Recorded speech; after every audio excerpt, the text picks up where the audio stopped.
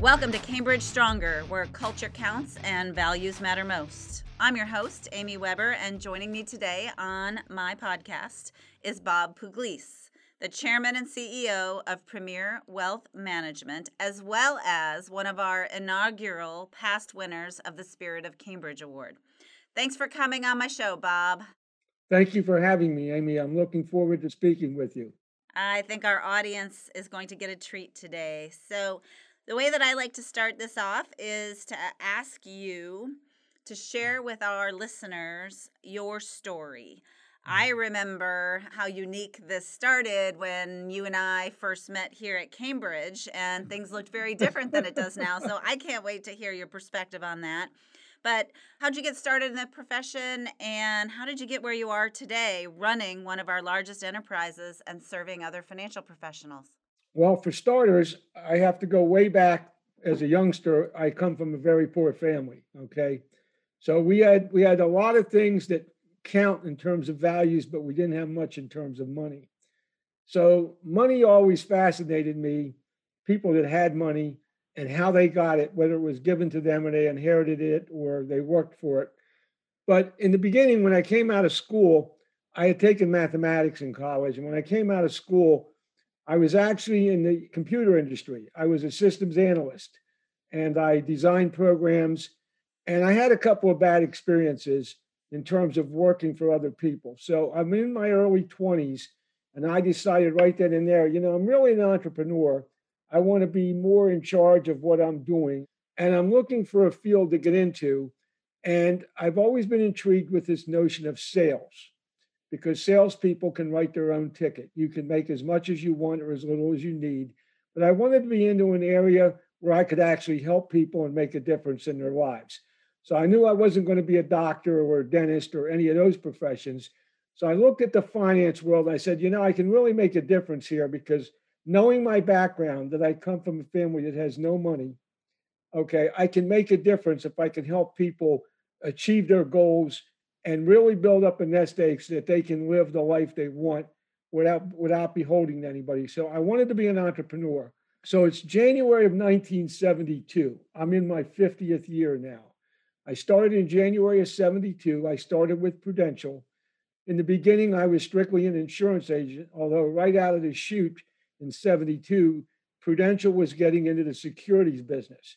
And I could spend a lot of time talking about what the securities industry was like 50 years ago. We studied for the better part of the year. In October of that year, I took my test. It was paper and pencil, just like the old college boards. You sent it in and you waited 6 weeks for the results. So in December of 72, I got my envelope in the mail from the National Association of Securities Dealers. I had passed my first securities test. I was licensed. Whoopee. Okay. The industry was totally different. There were only about 200 or 250 mutual funds, not mutual fund families, mutual funds. Stockbrokers worked for wirehouses, they sold stocks and bonds.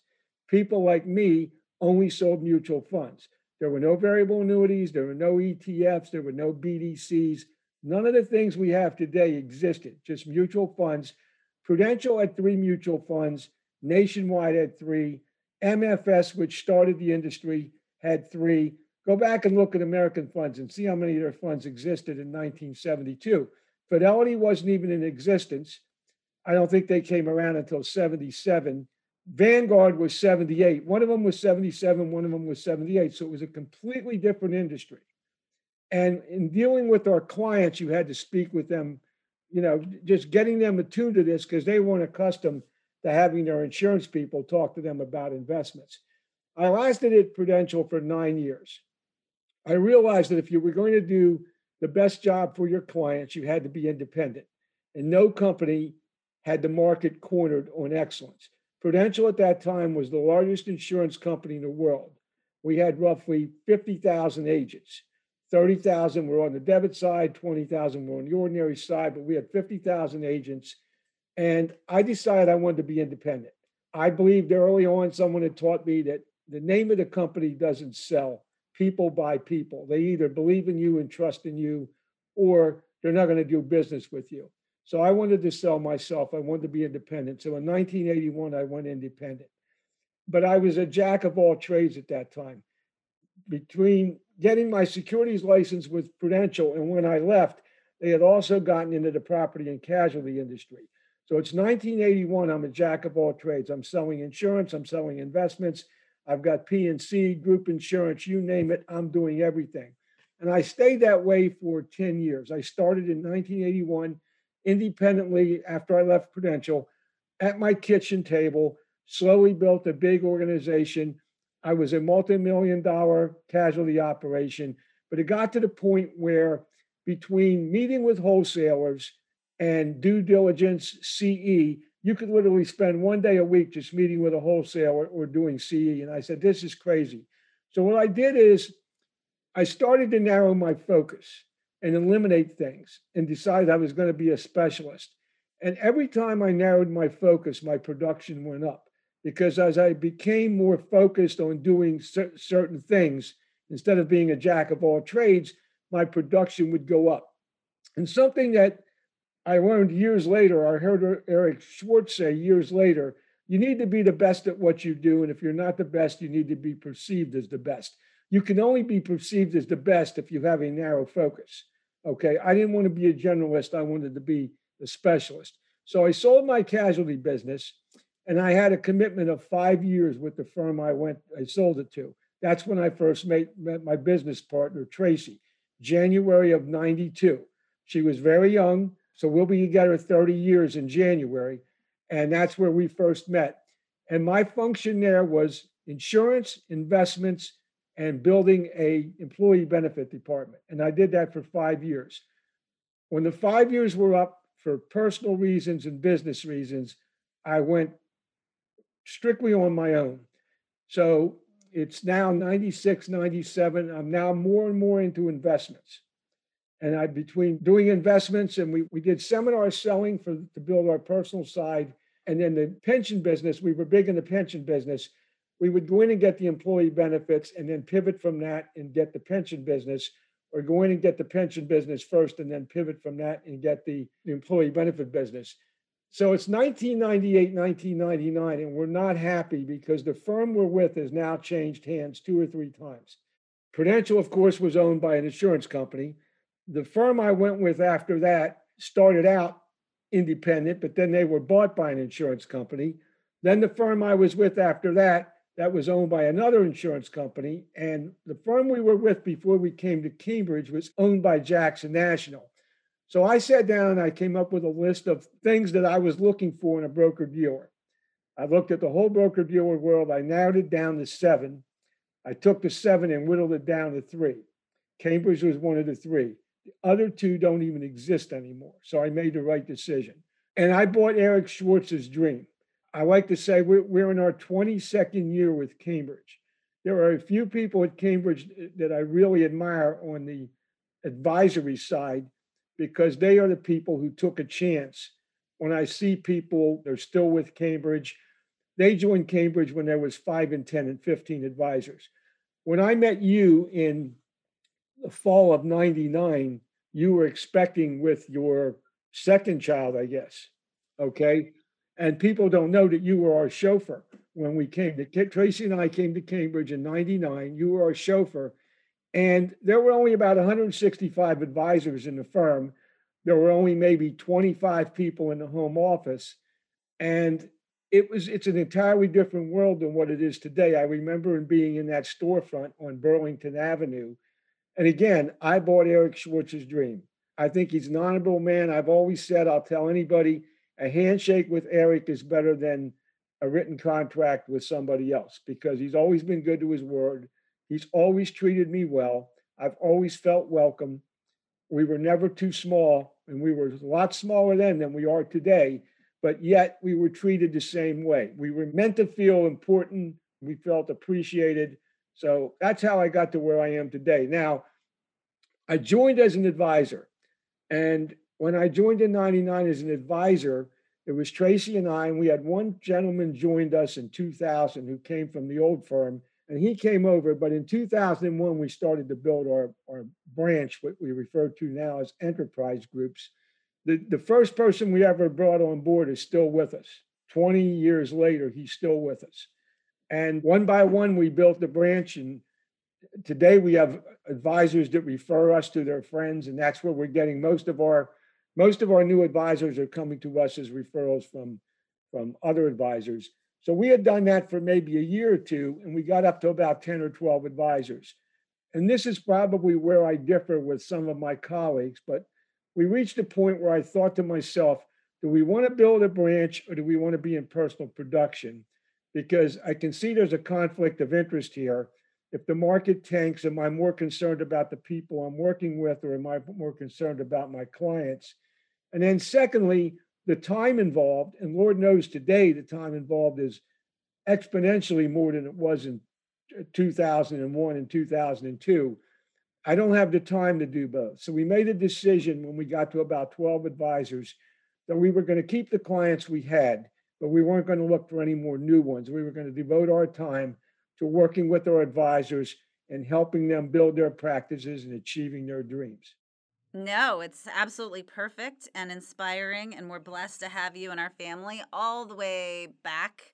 I just celebrated 23 years myself last week, so we both showed up around the same time, and I also bought his dream, so I understand. I always like Jim Guy's story because I remember he made me remember about the crinkled up paper sign in the window about Cambridge, and went down to the basement to see the file room, and the files are up on blocks, so to speak, because of the water. And I'll never let her forget this. My transition person was Margaret Dwyer, and when we came there to visit, she was off, and I've never left her forget that.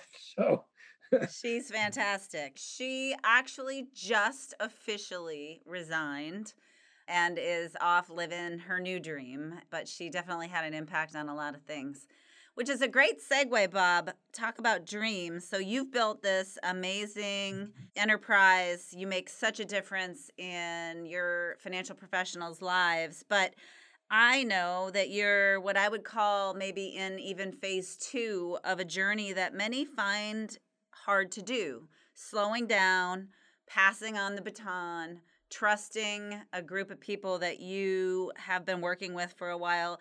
Talk to our audience, our listeners, about how you approach that decision and, maybe the pros and cons of it. I made a conscious decision at least 10 or 12 years ago that I did not want to work forever, and I don't want to work forever. I have a wonderful family. I've got hobbies and interests that I enjoy. And if you don't step aside, if you don't pass on the reins, you're never going to get to the point where you enjoy those. And more than one person has told me that, and I've seen people pass away, that nobody ever says on their deathbed, I wish I had spent more time at the office. Okay. I made a decision even years and years ago. And when I started, I was a successful producer. I was the number two producer in the entire region, but I never worked on the weekends. And, to me, Friday lunchtime till Monday morning was family time. My wife and I got married young. I was 22. She was 21, and we had our children young. And I wanted to be there for them because I know they're only around for a short time. So I wanted to be involved with my children. And even at that stage, I said, I want to do this, but I want to do it in a way that at some point I can step away.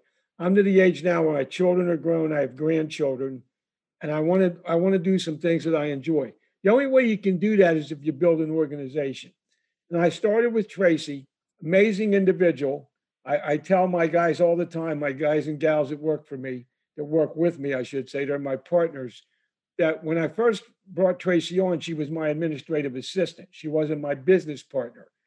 And when I asked her to be my business partner, I said, you need to be fully registered. I gave her 3 years. In a 9-month period, she passed her life and health, her Series 6, her Series 7, her 63, and her 65. 5 exams in 9 months, scored in the 80s in all of them. And she had 2 little boys.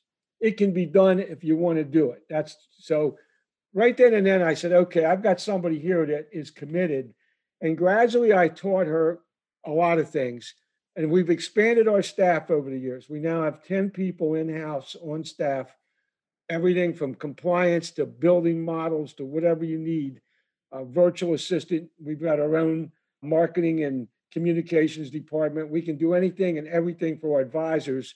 Some we do for free and some we charge for, but we have a whole laundry list, if that's the proper word, or a whole menu of services that we deal with. We have virtual assistant, practice management assistant, marketing assistant, you name it, we can do it.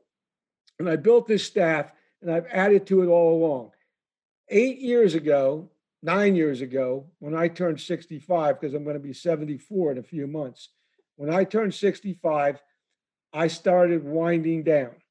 And I went from 5 days a week to 4 days a week. And then I went to 3 days a week. And then I went to 2 days a week. And I'm not ashamed to tell anybody, and my team knows I work 1 day a week now. And I did it for two reasons. Number one, I wanted to prove to myself that Tracy could actually handle running the shop. More importantly, I needed her to believe in herself that she could run the shop. We're way beyond that now. Everybody affiliated with Premier Wealth Management, I'm talking from in-house to our advisors to the people who work in our advisory offices, know that Tracy's running the shop. It's kind of like Eric and Amy, okay? Am I still involved? Yes, but it's mostly for monetary. Like they'll ask me, what do I think about this? How do I think about that? How would I approach something? Have I ever seen this before in my 50 years? There's not too much I haven't seen. And it works well. If you don't do that, if you don't give somebody some responsibility and see what they can do, you're never going to get to the point where you want to step aside. And I've seen people that want to micromanage everything. You can't enjoy life like that. You also have to accept the fact that everyone's personality is different. So how you do things may not necessarily be the way someone else would do it, but that's okay. We're only looking for results. We're not looking for how they got there. I could say to one person, I want you to go from A to D, and somebody will go straight from A to D, and somebody else is going to go from A to B, B to C, and C to D. That doesn't make it wrong. It's how their personality is. If that bothers you, you're never going to get to the point where you can hand the reins off to somebody else. It doesn't bother me. I don't micromanage. I allow people the freedom to work within their own selves to achieve the goal. All I care about is the goal. Did we get to the goal? Did we get to it in a reasonable amount of time? Did we get to it in a reasonable cost? If we did that, it's successful. If you get to that point, you can do what I'm doing. I'm still going to be involved, but I'm only going to be involved as a consultant to the business. I've got some things I've dreamt about doing all my life, and I'm going to do them. So, A visionary. yes, that's exactly right. Eric Schwartz is my role model. So, Well, I would suggest, based on listening to your story, you have followed a lot of the reasons why he is where he is, and you guys have a lot in common. if I were starting out in business today, I would be building my practice in two areas. Number one, I would be building it on fee-based business. And number two, I would be building it in pension business. I'm very big in the pension market. In fact, we're building a whole program for our advisors in terms of pensions, because with Social Security and some of the programs in the fiscal shape that they're in, there isn't, I don't care what they say, those programs aren't going to exist for young people that are in their 20s and 30s and maybe even in their early 40s. So how are you going to retire if you don't build up some money? So pensions are important. The other thing about pension business is that people who are gainfully employed keep putting money into their pension plan, whether the market is up or down. So if you are an advisor and you're looking for a revenue stream, that pension business gives you an excellent stream of revenue. Plus the fact you can pivot off that pension business if you can build a rapport with at least the higher compensated employees. And if not, maybe the upper management, maybe junior management, even some of the rank and file employees, you can pick up other business. You can pick up 529s, you can pick up IRAs, you can do life insurance. There's a lot of things you can do with those people. So you can have a very comfortable living just spinning off from the 401ks. And then, of course, we're very big on fee-based business. Our branch is in the 70% fee-based. Our enterprise group is 70-some% fee-based, and our recurring revenue is in the 93-94% range. So when we wake up on January 1st, we know we have a solid budget because we know that we have a lot of recurring revenue. And it's something I try to instill in our younger advisors. If you're building a practice, build something that has sustainability. The other thing I've learned over the years is that if someone has income coming in, they're far less likely, unless they're extremely greedy, they are far less likely to get in trouble because they're not going to do something out of desperation. They're not going to sell something that they shouldn't otherwise sell because they have to pay the bills and pay the mortgage and feed the family.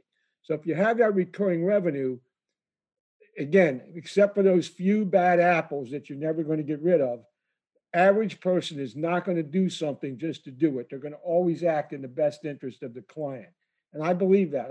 I've seen this too many times over the years. So Great.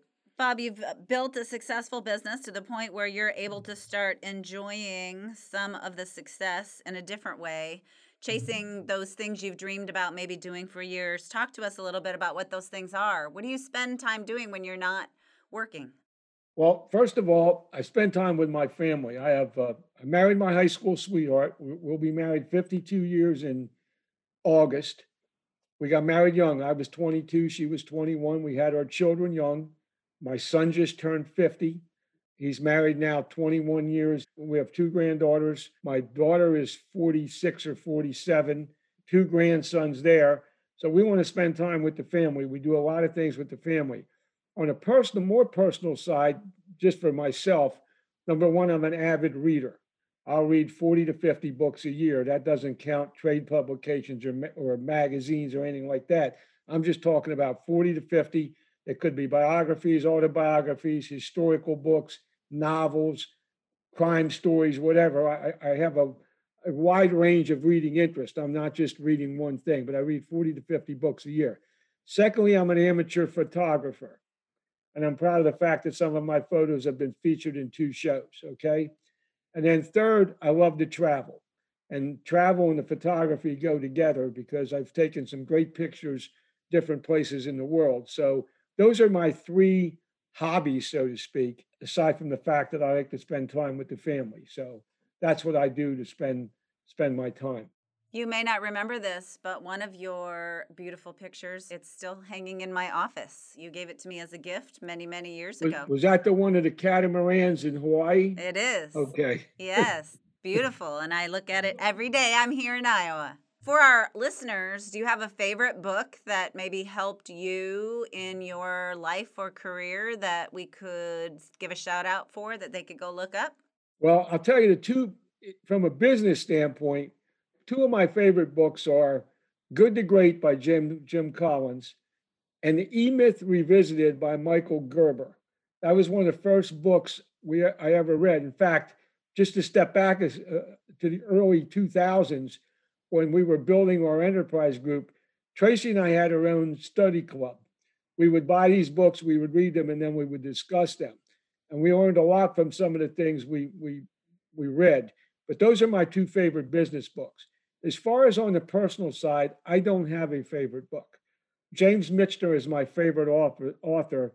One of my favorite James Michener books is Chesapeake, which he wrote in the 80s. I have all of Michener's books, all first editions, and 9 or 10 of them are autographed. And I take pride in that. Again, if I go back to when I was poor and I couldn't afford any books, now I have an extensive book collection. So I love to read. So That's great. Those are two of my favorite business books as well. So great minds think alike. Maybe we can wrap up with you sharing with us a little bit about the Central Pennsylvania Friends of Jazz. Do you play an instrument? no, I don't play an instrument. I often wish I did, but I don't. I first got interested in jazz in the early 60s. I was a young teenager. I remember there was a place in Hershey, Pennsylvania called the Starlight Ballroom, and everybody who was anybody would come through the Starlight Ballroom. And my first exposure to jazz was the Stan Kenton Orchestra. One of my older friends took me to see Stan Kenton. So I've been into jazz since the early 60s. I love jazz music. If you follow jazz, there's only two truly American art forms. A lot of people don't know this. One is film. The movie industry, the film industry is purely American. This is where it started. The other is jazz. Okay. Jazz was started in the United States. If you talk about classical or anything else, art, sculpture, it all came from somewhere else. Only two American forms are film and jazz. What I liked about jazz, and this is where the entrepreneurial spirit comes in, they're free spirits. Jazz musicians are grounded technically. They understand scales, they understand notes, they understand chords, they understand how to put things together. You can take a jazz musician and put him or her in any orchestra and they can play. You can't say the same in reverse because there are a lot of bands that are just cover bands. They memorize the music, they can't read music. The other thing about jazz that I like, and this goes back to being an entrepreneur, is when you're in a combo or any size of a group, sooner or later you get the solo. And it's readily apparent whether you can play or not to the audience. They know this person can really play or they can't play. They call it improvisation, which is very difficult. You can explain it to somebody, but how do you play something right now that you were thinking about 5 seconds ago? And while you're playing what you were thinking about 5 seconds ago, you're thinking about where you're going next. You can't teach somebody that. So they're very gifted, they're very talented. And it reminds me in a way of what the successful people are like in our industry. They can do things, you can explain to somebody, you can teach somebody, but there's just something that separates the truly good performers in our industry from people who aren't. And sometimes you can't describe it. They can tell you what they're doing. Sometimes they can tell you, sometimes they can't, but you can't really. You can either do it or you can't. Let's put it like that. It's like the jazz musician. You can either, when it's your turn to perform, you can either play or you can't. And speaking about the Friends of Jazz, Premier Wealth Management has been the prime sponsor of their jazz festival for the last 5 years. So they know who we are and we enjoy it. That's one of the things we support in our area. The other thing we do that I do personally is I'm the founder and executive director of the LFA Foundation, which is a nonprofit foundation. The impetus for that, the inspiration comes from my youngest grandson, who is very challenged. He's got multiple medical issues, on top of which he's nonverbal. So I've made a commitment that I'm going to help families like his because it's hard on the family, very hard on the family. So I'm very dedicated and devoted to that. I'm also involved with a number of other boards that I serve on, and I'm very philanthropic. I try to help those who are less fortunate than myself, whether it's educational institutions, religious institutions, nonprofits. I am very philanthropic. I try to give back because I feel that I've been blessed beyond my wildest dreams. So now I'm going to try and help some others. So, Bob, thanks for sharing today. There is certainly something special that separates you clearly. I hope our listeners realize the gifts that you've just given them in this short period of time. And Cambridge is really lucky that you chose us back in 1999. Thank you for trusting us with your business and helping in any way we could in watching your growth and success. Thanks for sharing such inspiration with our listeners, and I very much appreciate you joining me today. Amy, thank you so much for having me. It's been a great experience, and I've enjoyed talking to you. And hopefully some of the ideas that I've shared will have an effect on some of the folks listening. Without a doubt. Thank you for tuning in to Cambridge Stronger. I invite you to listen to my podcast episodes where I have candid conversations with genuine, inspirational financial professionals and leaders within this fiercely independent financial services industry. The best of the best, the strongest of the strongest. You can listen to my podcast on Apple Podcasts, Google Podcasts, Spotify, Stitcher, Pandora, iHeartRadio, and the Podbean app. If you like what you've heard, please give us a review and head on over to our blog for more content at CambridgeStronger.com. That's CambridgeStronger.com.